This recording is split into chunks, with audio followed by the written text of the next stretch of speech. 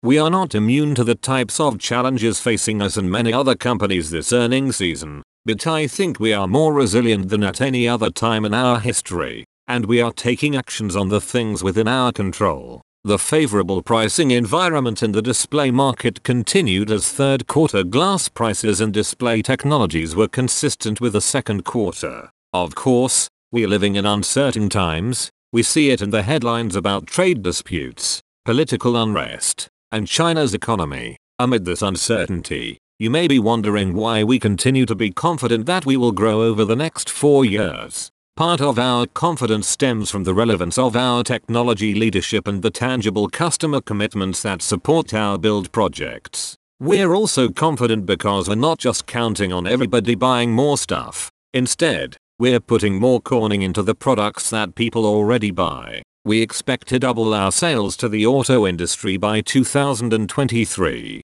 Our growth is driven by increasing sales of our proprietary gasoline particulate filters which trap fine particulates and help reduce harmful engine emissions. As you've seen with fiber to the home and corporate data centers, Corning is the unquestioned technology and market leader. Our work will demonstrate 5G's ability to revolutionize the way goods and services are produced as the technology enhances capabilities like machine learning, augmented reality and virtual reality.